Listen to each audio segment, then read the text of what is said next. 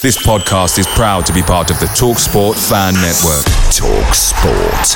Powered by fans. Hey, it's Paige DeSorbo from Giggly Squad. High quality fashion without the price tag. Say hello to Quince. I'm snagging high-end essentials like cozy cashmere sweaters, sleek leather jackets, fine jewelry, and so much more. With Quince being 50 to 80% less than similar brands. And they partner with factories that prioritize safe, ethical, and responsible manufacturing. I love that. Luxury quality within reach. Go to quince.com/style to get free shipping and 365-day returns on your next order. Quince.com/style. The TalkSport Fan Network is proudly supported by McDelivery, bringing you the food you love. McDelivery brings a top-tier lineup of food right to your door. No matter the result, you'll always be winning with McDelivery. Order now on the McDonald's app and you'll get rewards points delivered too. So that ordering today means some tasty rewards for tomorrow. Only via app at participating restaurants. 18 plus. Rewards registration required. Points only on menu items. Delivery fee and terms apply. See mcdonalds.com.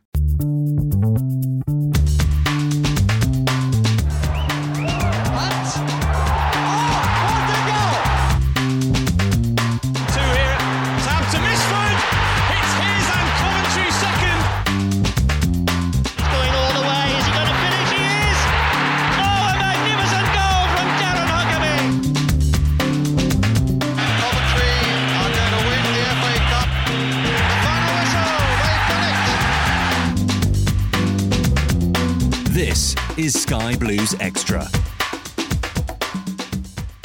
Hello and welcome to another special episode of the Sky Blues Extra podcast with me, David Moore, the usual suspects of Andrew Greasley and Tom Ward, plus a very special guest, Mr. Dara McAnthony. He is the current owner and chairman of Peterborough United FC, the owner of multiple successful businesses around the world, and often gives football fans a great insight to the ownership via his social media channels. How are you doing, Dara? Evening. Let's change that bio. I used to own a football club. I used to own successful businesses. And because of this pandemic, we're definitely going to have to change that bio soon enough. I'm all right, lads. How are you? Very good, thanks, Dara. And like you say, yeah, it is very, very interesting times at the moment. And ironically, we've called you at 3 p.m. kickoff time in Florida. We're 8 p.m. in the UK.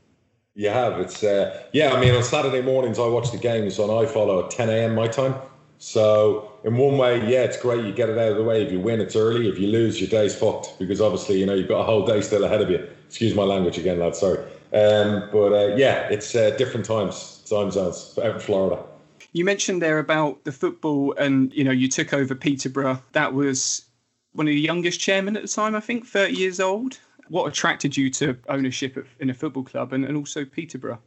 Yeah, when I was negotiating the deal to buy in, I was 29. And I think when I ended up being the chairman, there was a couple of other, pretenders floating around, but I think they were daddy's boys, like bought them clubs and stuff. But so you could definitely put me in the young bracket of owning my own club. But what it was I sold a lot of houses, did really well. I had a successful real estate business across the world in about 20 countries, about 90 offices. And I every year I used to make a list of targets. What did I want to do? Was it going to buy a new car, a new house, a new wife?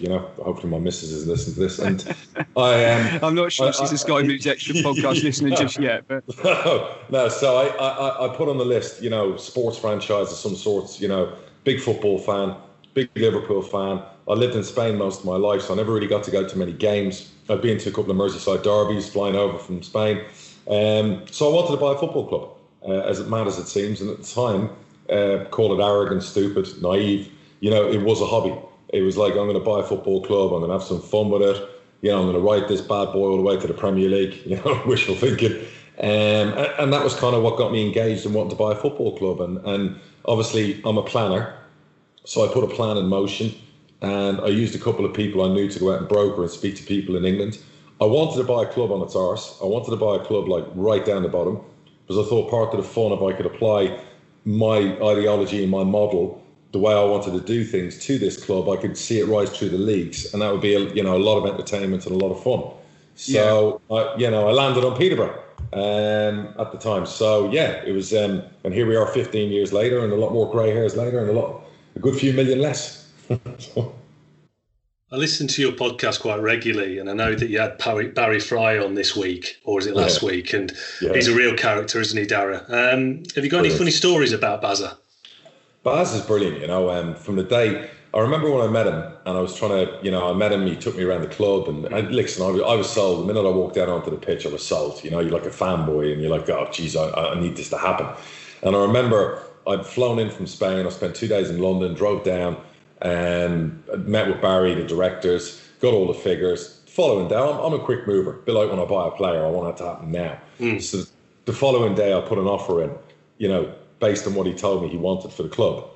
And all I remember getting back from Barry was an email, and the email said, "It must be April Fool's Day. Go fuck yourself." that was honest as always. No, it was like to a fault, and he's like a second dad to me. We've been together now 15 years. I have so much love for him and respect. Everyone sees him as this kind of character in football, and it's Bazza Fry, and his intelligence of the game, his contacts, how he's helped me implement my young and hungry policy I brought in a long time ago, and to run the club. He's picked me up when I've been down. I'm that typical football fan where you lose a football game, it's like the end of the world. I don't want to talk about that nowadays, but you win a game, you're on top. But he'd always keep me level-headed. And look, we've had rucks and rows over the years, of course you do. And the greatest compliment I can pay him is that I could have a screaming row with him, I could call him under the names under the sun, and an hour later he'll ring me and be like, "How's it going? What's happening?" And it's like, it never happened. And they're the best relationships to have. And, I was speaking to him just before on this podcast, actually, just about a player and a contract and an option. So, for Barry, life goes on. And if you heard that podcast, he's locked up. He's 73. His life's about football. And if I can't give him football, or if he hasn't got football, God help us, So I'm gutted for him and many of the people in his age bracket who are away from their loved ones and can't get to see the beautiful game. Yeah, there's not that many characters in the game like Barry these days, is there? There isn't. He is. Look, Baz is brilliant. He's not perfect, and he'll tell you that himself. Yeah. We go pre-season training in the summer, lads. So I usually take the team to Portugal, Spain, wherever it might be. And the minute we arrive in, you tell, right, off the coach, go on pack. Players are going to train. Let's get your sport, your kit on, your shorts, your t-shirt, get down and watch training. It's part of the excitement. And I'll get down there in the golf buggy and I'll drive down. I'm sat there and I'll be sitting in the corner, probably smoking a fag, watching them all training and puking their guts out in the heat. And all of a sudden, everybody on the pitch will stop because they'll see this naked figure approach. And it's basically Bazza in his underpants and nothing else, with a massive cigar in his hand, because he is just a sun lover. He's a vulture for the sun. The minute he gets, you'll see him in the stadium strip when he can. You go find him and pre-season the players. They'll all give him a cheer, and that's just classic Barry Fry. He's just that. Do you know what? I hope he lives forever, because to lose somebody like him from the game of football, he's brilliant. He's brilliant for the game. And then sort of moving on to the football itself, what do you make of the standard of football in League One? It's a mixed bag. If you're look, some teams want to play the right way, and some teams are very physical. And there's no perfect science, because you'll see promotions by teams that have a certain style and a way of playing, and it works for them. And then you'll have let's just say the Coventries of the world, who are probably similar to us, that we like to play. Yeah, we've got the best target man outside the Premier League, in my opinion, in Ivan Toney, but it doesn't mean you're gonna get a sore neck watching Peterborough play. We like to play out from the back. We like to be that team that has 400 or 500 passes a game, and try and get as much possession as possible. Coventry, one of the best teams we've played this year, and we had the 2-2 game at our place, because Mark Robbins, that's the way he likes to play. And I guess for us speaking, we've got our own motive to say that we prefer that style of football, because it's been variably successful for both clubs so far this season. Whereas other fans will be eating out on that old style, up in the air, physical, just blood and guts, thunder football. Are you talking about Wickham, Dara? No. Look, to be fair, and I have to say this, you can talk about Wickham and other clubs and whatever else. I would never ever judge a team or a manager based on the style, because what's that saying in life? You're dealt the hand you're dealt, and you've only got certain ingredients you can cook with. You can only make so much out of the meal. And there are certain managers lower down the pyramid who've got budgets that are like, less than a night out in Vegas for me. So they've got to go out and they've got to make the most of that. And that's what they do. And I don't mean Wickham in that, by the way, because they've spent a lot this year. So I would never ever tar a club with, oh, that's ugly football, I can't watch that, and they shouldn't win promotion because they play long. That's a load of bullshit. You know, at the end of the there's day, different ways to get out of a league, isn't there? Correct. Whoever wins promote. Look, when you were in League Two and you had a real shit couple of years and you went down, you would have taken, you know, the famous Cambridge United kick the ball in the corners for long throws if it meant you won League Two. Just to get out of League Two. At the end of the day, there's no perfect science to football, is there? No. When you win a football game, you don't care if it's come off the back of someone's arse and gone in or whatever, do you? Lads, we've both watched enough games where we've dominated, we've battered teams. I mean, we played Wimbledon away. And it was the first time I cried. I put up that tweet about resigning if we didn't hit the top 6. And it was back in I remember that. And we were on a horrible run. And I remember, I think we had 18 shots in the last 25 minutes against AFC Wimbledon. And AFC Wimbledon won the game 1-0. I swear to God, it was a murder. The referee should have called it off, 10 minutes to go. We battered them. And I remember getting in the car, there was a tear in my eye because just nothing was going right at the time. Do you know what I mean? With injuries and issues and everything else. And I was just like, this just can't be the way it is. And that's unfortunately the emotion when you own a football club, just like being a fan. And fair play to Wimbledon. At the end of the day, they're not going to remember that game for being battered by Peterborough. They're going to remember the exactly that. And just to dig into a little bit this season, a little bit more, sure. At the start of the campaign, who did you think were sort of favourites to go up? And has that changed, obviously, as the season has gone on? And perhaps who have you been most impressed with? I look at the table and I think it's a fair reflection of what I thought at the start of the season. I did think Sunderland, if they got ahead of steam, they could have run away with the league. I didn't think it was going to be a league that was going to have a winner by 20 points. Do you know what I mean? I always felt there was going to be your Rotherhams, your Coventrys, your Portsmouths. I thought Fleetwood were going to be really strong because they had a great recruitment campaign. Yeah. I thought we'd be up there. I had Gillingham down as an outside bet because I know Evans is a crafty manager. So when I look at the top 12, Wycombe are probably the biggest surprise. But then again, I also knew Wycombe had extended their budget because they had a new owner and he pumped a bit of money in, so they were going to have a right go, and they've got a really good manager. So I'm not shocked by anybody in the top 12 of League One this year. I don't know about you guys, but I'm definitely not shocked by it. I think at the same time, like you mentioned, there's a lot of different clubs there that have got different styles of play. And we played Portsmouth, for example, and they play some lovely football at times. But when they came to our place, we found it really, really hard to break them down. They're a really solid outfit. That's just one club. There's many. We went away to Rotherham and got an absolute battering. We probably didn't help ourselves massively. But at the same time, they sort of didn't give you... Rotherham are that team. They are, talk about men. They are strong, physical beasts. I remember we got battered 4-0, I think, away at their place. We got players sent off. And I remember, I think they scored from 4 set pieces. They're just a big, strong, fit outfit. And you always knew they were going to be up there because they'd come down from the championship, Yeah, and, exactly.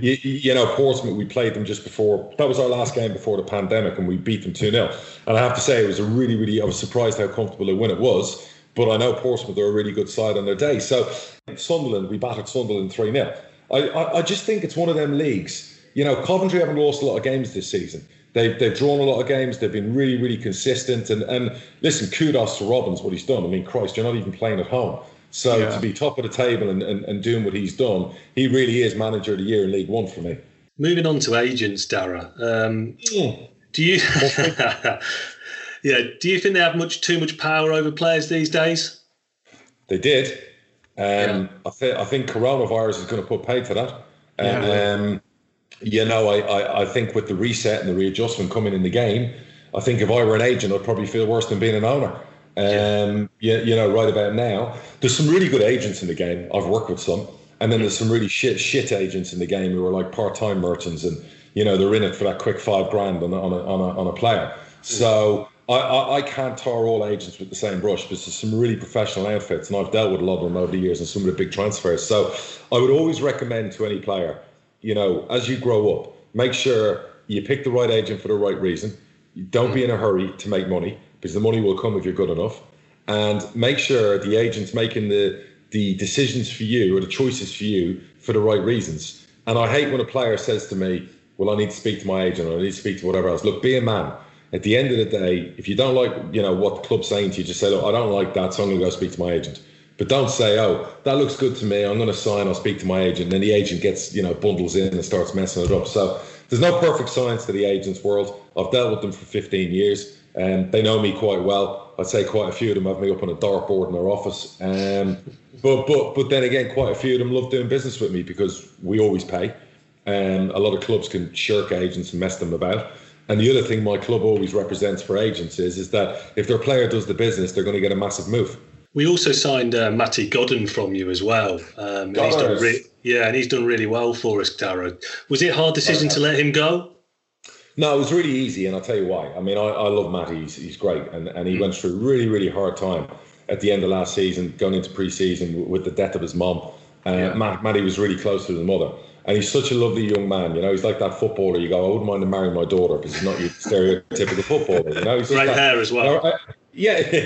Phenomenal. Listen, love Goddard. And we were in, where were we pre-season? We were in Spain somewhere. I can't even remember. My mind's scrambled with all of this pandemic nonsense. So we were in Spain somewhere, La Manga.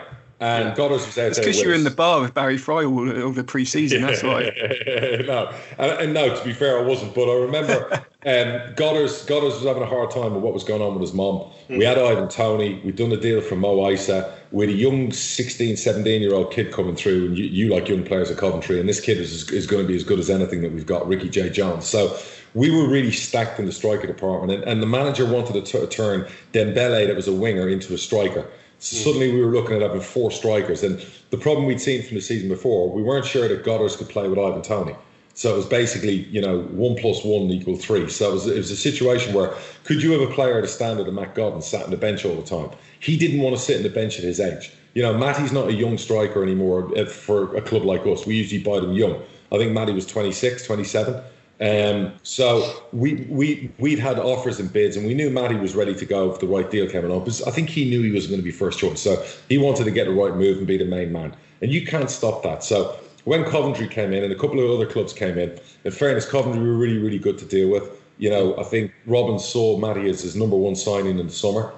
You'd raised a few quid from selling some players, and you had money to spend. So we did a really good deal. We got a profit on what we paid Stevenage the year before. We got a great promotion bonus, which is, I think, is 6 figures. So once Coventry go up, we're going to make. So all these Coventry fans saying, McAnthony, stop trying to stop Coventry getting promoted. Trust me, I have no problem with Coventry getting promoted. Yeah, that's money in the bank for us, by the way. So as long as we go up with it. But no, so for me, and what was classy was when he got his move. I think after he finished his medical and signed, he rang me. And I was at the Peterborough United training ground. He just rang me to say, look, Chairman, thank you for everything. Thank you for not stopping the deal. And, I've got a really good move. And I said, great, what was the contract? And it was a really good contract for him. And I think for him and his missus and family, it was just the right move. You mentioned, obviously, just about the agents, just going back to that, and you've obviously been in the game for a long time. How's that sort of changed in terms of contracts and players' contracts over the years that you've been involved? Obviously, there's a lot of different, seems to be players' bonuses and, reserve parking spots and all sorts on contracts these days. No, I've had players ask for flight tickets for family, I've had, all sorts of things. But look, has it changed? Not so much. Peterborough's always been that club that we don't pay cheap and we don't pay silly. What I've always tried to do, and I've done this from my real estate days where my sales guys were very incentivized, I've built in a lot of incentives into contracts. So you would have an Ivan Toney he's paid well, but he will also have an appearance bonus. He will have a goals bonus. I think he gets 30 grand if he wins the Golden Boot. There's always bonuses built in. There's promotion bonuses. So what I'm saying to the players is, go and do the business, go and earn the money. And agents appreciate that. Of course, when you start negotiating, they'll come in high and they'll try and get silly, and we'll slap them down and go, behave. And they'll get a slapped arse, and hopefully you come to some common sense and do a deal. You're listening to Sky Blues Extra. Just moving on to the Sky Blues, obviously it's been well documented that we've had, our troubles off the pitch. Obviously, you just mentioned the stadium stuff there. Obviously, the recent accounts that came out suggested things were looking up a little bit. What's your sort of view on the Sky Blues as from a kind of business point of view? I think an absolute sleeping giant. I think if anyone who wanted to have a bit of fun with football and look to obviously make a few quid, and that's what happens when you get these people who come in and buy football clubs. If you're buying a Coventry, if you get a good deal on it, it's a club with so much potential. You get to the Championship, what are you going to get it if you had your own stadium? 18 to 25,000 fans? Sky's the limit, so to speak, pun intended. But I just think it's a club that has been hibernating for a few years, underperforming, has had all the administration problems, the ground problems, but put all that to the side, it's a diamond in the rough that once you shine it, it's probably worth a good few quid and could probably get a run at the Premier League with the right owners and the right money. Now look, I don't know your owner. I don't know her personally. I don't know all the issues, so I'm not going to slate her and slag her. And a lot of people want you to do that. No, of course. What she's finally come to the realization with the people running the club is they're running it in a sensible way. They're almost running it the way we run our club. In other words, they sell a player every year to fund the budget. You know, they try and create young talent that they can sell and then fund a promotion run. So they're actually running the club really responsibly now. The only part they haven't really got right, obviously, is the stadium. But they've got the manager right. They've got the transfer model right. You know, they seem to have got the finances under control where the club's sustainable. So if they get the stadium bit right, you know, you're ready to take off. And you know, I love the Ricoh Arena. You know, when we talk about building our new stadium, you know, our conversations with the stadium people was like, look, the Ricoh Arena, you know, is a fabulous place, and we wouldn't mind something like that, you know, as a stadium. And you did just touch there on Mark Robins. You know, you say they got sort of the right man in the right place. Sure. What do you think he's done, you know, this season at Coventry, the sort of job he's done under probably, you know, he has spent some money, a bit of a tight budget, sure. and you also mentioned playing away from home. Sure. I think what he has is he's got the nucleus of players that have been together for a couple of years. I think he's got a younger squad. I think younger players for managers are a lot easier to handle. I think he's got the right blend. There's no greed probably amongst the Coventry players. They're all pretty much on similar contracts. So there's you know, that stuff that can happen on training grounds isn't happening at Coventry. I think he's been in the game so long now because he's in his 50s or probably older, I don't know. But he's been around now so long in the game. That experience now, sometimes that makes you a better manager. You know, he's had many clubs come before. He's had big clubs. He's had small clubs to manage. I think, you know, dropping to League Two, having to rebuild from there. I think he's got the trust of the owners. So I think Coventry's in a really, really good place with Mark Robins. I think your only fear would be if a bigger club, and this is what we all fear, came calling and took him.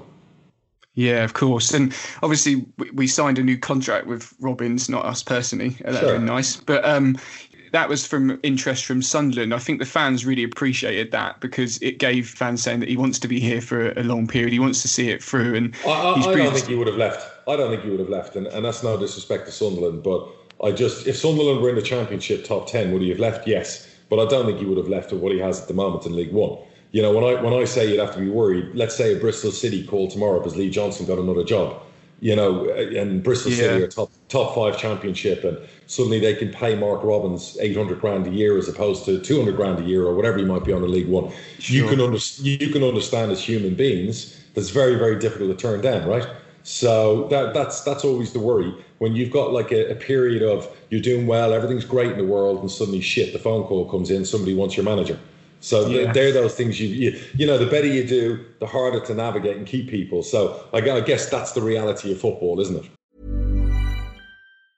When you're ready to pop the question, the last thing you want to do is second guess the ring. At BlueNile.com, you can design a one-of-a-kind ring with the ease and convenience of shopping online. Choose your diamond and setting. When you find the one, you'll get it delivered right to your door. Go to BlueNile.com and use promo code LISTEN to get $50 off your purchase of $500 or more. That's code LISTEN at BlueNile.com for $50 off your purchase. BlueNile.com, code LISTEN. Picture the scene. All of your mates around, you've got your McNugget share boxes ready to go. Partner this with your team playing champagne football. Perfect. Order McDelivery now on the McDonald's app. There's nothing quite like a McDelivery. At participating restaurants, 18 plus, serving times, delivery fee and terms apply. See mcdonalds.com. Yeah, and has there been times for you where you've like really not wanted to let someone go, or you've had that really difficult decision? And I suppose how do you manage that with a manager as well? Because they don't difficult. Always see. Yeah, it was difficult back in the, you know, when Darren was here the first time, and we won like multiple promotions. You know, West Brom, I think it was Wigan. There was 4 clubs that wanted him, and I was constantly reading it in the papers and, you know, the stories, the gossip, and talking to him. And then he'd say, well, you know, do you mind if I speak to them? And then you feel like you've been cheated on because, you know, your missus wants to go and have dinner with someone else and, you know, entertain that. So, you know, I was a bit younger at the time, so I guess I probably didn't handle it as well as I handle it now. If somebody came in now, the first thing I'd say to the gaffer is, look, I know this business inside out. I'm not going to try and stop you going further up the pyramid. So why don't you go and have that conversation and come and talk to me when you're finished and tell me your thoughts. And I think that's the best way to handle it, because if you really go against somebody and stop them from going further up, like a player, like a manager, I think it backfires on you. So I'm not naive enough to know that my manager wins a promotion again, or we get to the championship and Peterborough's top 10, bigger clubs are going to come calling. That's just the nature of the game, guys. Brushed on agents earlier, Dara. What's your best signing, do you think? And also, what was your worst signing? Oh, lads, there's so many great signings and so many shite signings. Trust me, it's I've been in the game 15 years. I mean, you've seen what we've done in the market. I think I've produced over 50 million in transfer sales in the last 12 years. So, I do know a good transfer when I see one, and I've always said that without being too arrogant and blowing my own trumpet. But as regards to bad signings, of course, we've all had them. Look, we wouldn't be in League One and League Two and whatever else we hadn't made bad signings. I mean, again, I said this earlier, there's no perfect science. You try and get it right. For every five good signings, you're probably going to have 2 pretty bad ones. And even the ones you think are good, because the player could end up with personal problems. He becomes a gambling addict. He becomes a drug addict. He becomes a whoremonger. You don't know the personality all the time that people develop. Footballers are human beings. They're going to make the mistakes we all make. They're going to do things that you're not going to see coming. You're going to sign a 20-year-old who looks like he's going to be a world beater, and by the time he's 22, he couldn't be anything further from being a world beater. So that's just the game itself. So I've had a few, let's just say bad ones in my time. Has there been one that has been a particular favourite, though? One that you've seen that's blossomed that, perhaps you... Yeah. Oh, yeah. I mean, Dwight Gale was one. I'd seen him in pre-season. He scored a hat-trick pre-season for Dagenham. I wanted him then. I knew Dagenham wouldn't sell him. I badgered Barry to go and watch him. I badgered the manager. And they finally went and watched him. I think we bought him in the November. We were in the championship. And he was basically pretty much League Two non-league player. And everyone's probably thinking, how can you buy a player that lower down to save you from the championship relegation? I just knew in my bones this player was going to be top class. And I pushed the transfer. And it cost me 500 grand. But the beauty about that deal was it was 500 grand over 4 years. So we were paying like 10 grand a month. And we bought him in the January became the permanent deal. By the time he left 5 months later, I'd only paid Dagenham 50 odd grand out of that transfer fee, and we got a £6 million deal. When you turn 50 grand into 6 million, boys, that's a champagne moment. Big time. Las Vegas. Yeah. That's 5 months, baby. And I've lost a few quid at the roulette tables. But it's not that kind of turnaround, So listen, there's some great deals and there's some bad deals. So that's just the game. Yeah, absolutely. Peterborough is always, from the outside in, always looked like, a very good community club doing a lot to help the community. And I know you personally have given, 250 grand to Helping Hands, which I know is an organisation to help disabled people in the area. And I know you also do a lot of stuff around sort of ticket deals for young and old people. How important is that community spirit in the modern game? Community's massive. Charity's massive when you can give back. I'm more preferable to a lot of cancer charities, because my mum died of cancer when I was only 28, and it had a big impact on my life. So anything I can do to help, I'll help. I don't like, again, blowing the trumpet over it, because I think you give to give. You don't give to get publicity or whatever else. And a lot of the people you give to, they want to talk about it publicly, because then it helps them get even more, money kind of thing. So, but I'm always kind of like, well, no, I don't really want to do interviews. Just, there's the money. But I think when you're in a position where you can do something, you always do something. And I think every football club, and this is why it's so important about current events, they are such a pillar and such an important part of the community. The stuff our community program does, our foundation, for like unemployed people, kids who are, who've had a horrible upbringing, people who've been abused, all that kind of stuff. It goes untold. And so many football clubs do it. So many footballers do stuff like that as well. And it's never really the stuff you read about in the press. So football club really is the lifeblood of most communities. It's so important. And that's why I guess it hurts for you guys that, you're not going to the Rico on a Saturday anymore. You're going to another club stadium. And it must be absolutely devastating to be in that position, as much as you're doing really well. When you have to get the train past Coventry, it does. It's a little bit It's a bit of a kick in the teeth. But yeah, exactly. And you also touched on the fact that, at the moment, there's a lot of people will be be struggling because, it's their Saturday. It's something that they spend not just a lot of money on, but they invest a lot of time. And obviously with the recent pandemic, awful virus, really, and it's swept across the UK and it's affected hundreds of thousands. Horrible. But it's also had serious implications on the football season. Guys. We've heard from Richard Keys, Ron Martin, the Southend chairman, saying that the league should sort of be declared void and null and void. I'm wondering why Ron was shouting that out. That's my God almighty, huh? Good old Ron. And look, here's where I am with you talk about fans and the mental side of things. We all have, whether it's physical ailment, there's also a mental ailment. And the one thing I've learned through this pandemic, I've always been that super positive person, but even I've struggled. I've said it. Yeah, you need that release. Yeah, you need that release. And I spoke to so many of our older fan base who were like in their 60s, 70s and 80s, to wish them happy birthday, check how they are. And I chat to quite a few of them every week. And I'm so gutted for them. They can't see their grandkids, can't see their family. Some of them are on their own, they're widows or widowers, and now they can't even get fucking football. And, and now from not being able to watch football, for that little hope of maybe watching an eye fall out, they're not even going to get that.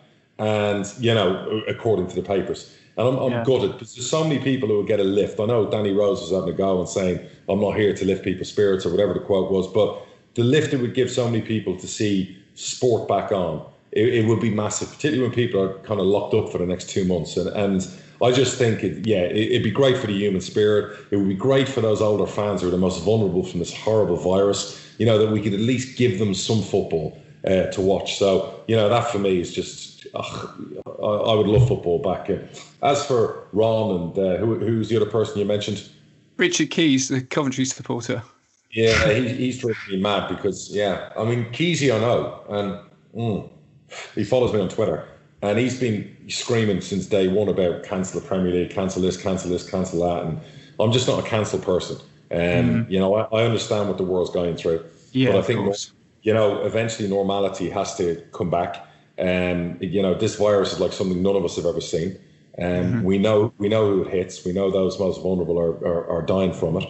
And, but like I said earlier, you can chew gum and walk at the same time. So you can have both conversations, not just about the health, but you can talk about the economy. And what this is going to do to people economically in the months and years to pass when this finally does bugger off and go, and whether that's through a vaccine or it dies away, whatever, it's horrendous what's going to happen to people, their careers, their houses, their jobs, their kids' education. There's a bigger picture here. And everyone just wants to say, stay safe, stay locked up, and you're not allowed to talk about football, and you're not allowed to talk about work, and you're not allowed to talk about your 3 children's education and the fact that they haven't been in school for 3 months. Well, I'm sorry. I'm a father. I'm an employer. I own homes. I own businesses. I have a responsibility to hundreds of people, so I have to have the conversation. Yeah. And, when I see the action being taken by some countries who are shutting everyone down, and there is no clear path, and there's just maybe we'll do this in June and maybe we'll do this in July. I can't live like that, guys. And football's a bit like that at the moment.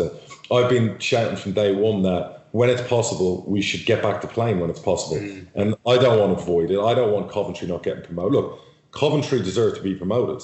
And, I've been arguing all along that if the Premier League and Championship get back to playing, why can't League One and League Two get back to playing? And if we can do it in 28 days, why can't it be done in 28 days? We've got players who are cooped up, who've spent months indoors, who want to get out and do what they're paid to do. And I understand there's a few that have been out there saying, well, now's not the time, and did.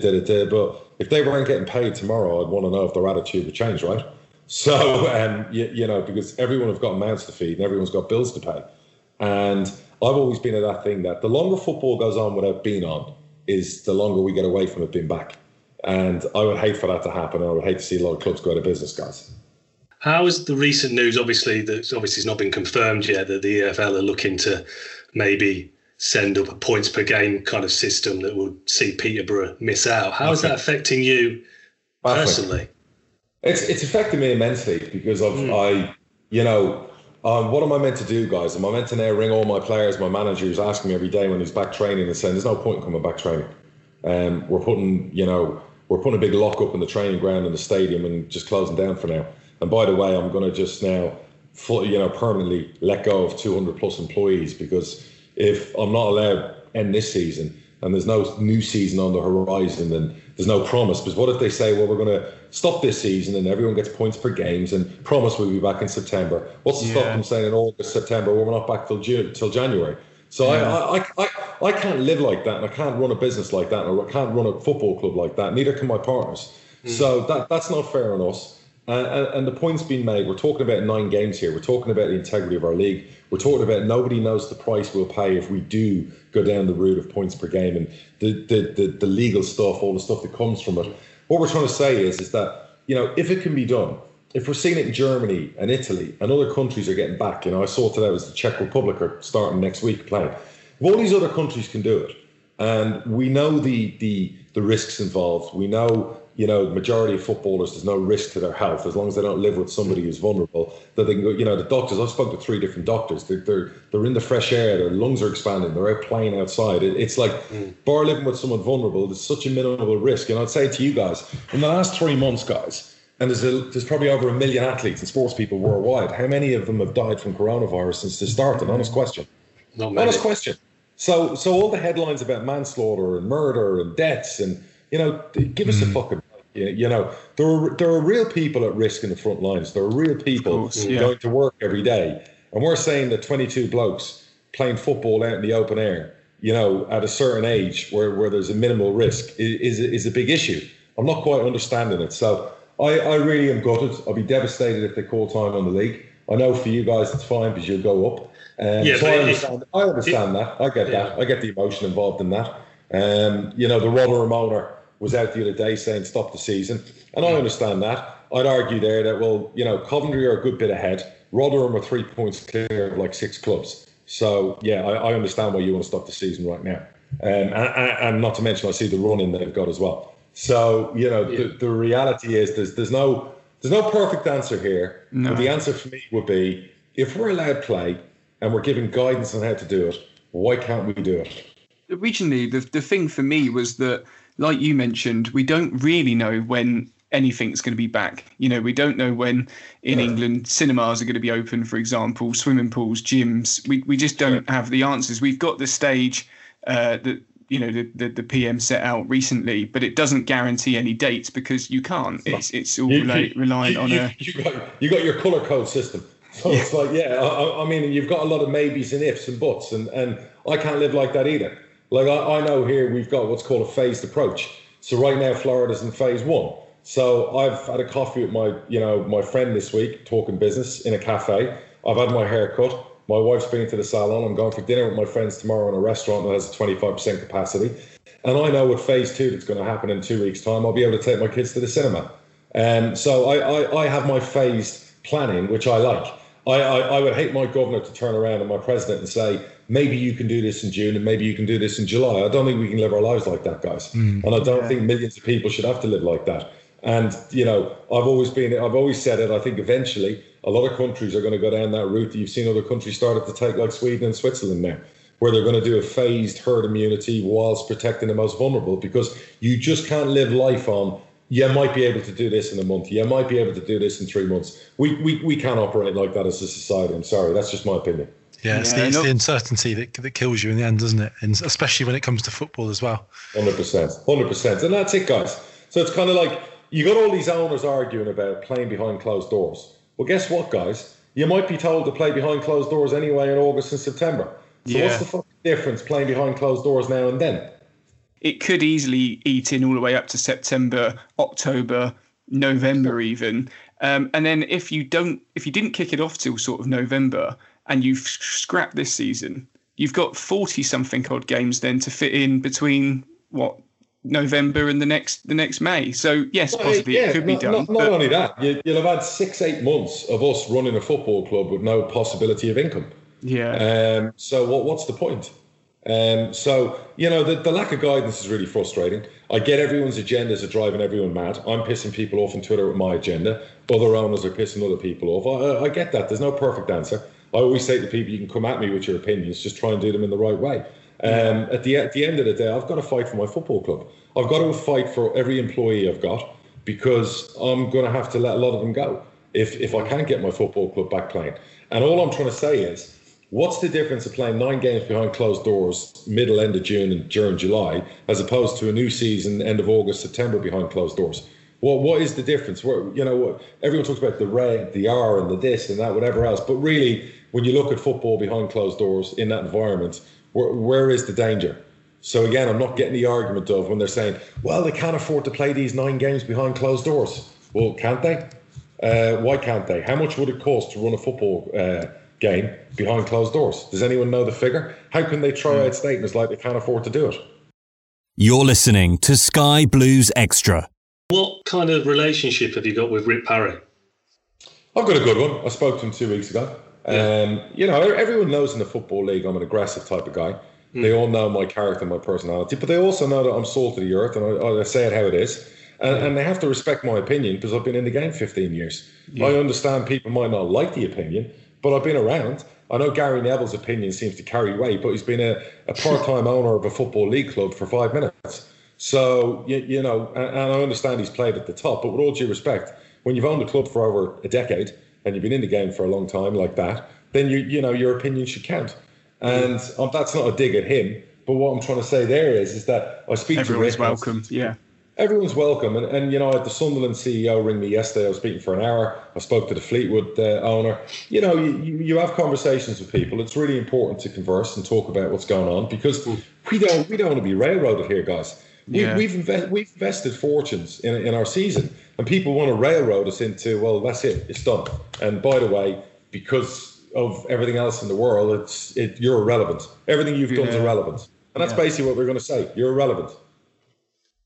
Yeah, that does feel very difficult because, look, we completely understand. I'm sure we don't need to reiterate how awful the virus is, but we have also mentioned at some point normality will have to start. But there's nothing more normal than football and life without it, and clubs that are possibly going to really, really, financially suffer in the lower leagues. I look at sort of non-league teams, and there's just the only income is the people coming through the doors, and you just really concerned that once that kicks off. Well, we're done. I mean, I'm telling you now, the amount of clubs that if there's no football, by August, September, and no plan, I'm not sure many clubs are going to even last to then. Speaking to some of the CEOs yesterday, some clubs have got like 50 grand in the bank. So I'm not sure, that's why I wanted us to get back playing. Because I feel if we get back playing and we get momentum build up, and we can get momentum, and even if we don't have fans at games, but we can build up some sort of I-follow momentum. Yeah, exactly. Sort of subscription, Get our player, we're paying our players to sit at home, at least get them to play. Give some sort of enjoyment. We can sell kits. We can sell merchandise. We can bring income in somehow. But the longer we don't play, the longer it's the house is locked up. The foundations start to crumble. So that's why I'm arguing for football, regardless whether we're 6th or we're 1st or we're 2nd or we're 4th bottom. We have a season to finish. And are you telling me we're coming back for a new season in October? But hang on a second, guys. By Christmas, we might call it off again if it blows up with the alleged second wave. Can we live like that and run our businesses and lives like that? It's been absolutely amazing speaking to you this evening to get an insight not only into football ownership, but obviously into some very, very strange times at present. And hopefully, we can resume and normality will continue at some point and where it can. But it's been great to hear your thoughts, like I say, especially your stance. Pleasure. Listen, an absolute pleasure. And look, we want everyone to stay safe, and nobody should lose their life from a virus like this. So we've got to do our best on that, But like I said to you, there's 2 conversations to everything in life. And I just want to wish the best to all the Sky Blue fans. And, if there is justice, you'll definitely get promoted because you are top of the league for a reason. And I just want us back playing football. And I would love that game that we still have to play. Because I think that's a 3-3 or a 4-4. And, that can you imagine, listen to your voice right now. It sounds like you got like a porno mag next to you. I mean, that's exactly what we live for moments like that. So thinking of that BMU scissor kick, Dara. Absolutely. So, listen, all the best, boys. And thank you very much for having me on. Thanks. And Sky Blues Extra followers, don't forget you can join in with the conversation. All you need to do is tweet us with the hashtag Sky Blues Extra podcast. Thanks for listening to the Sky Blues Extra podcast.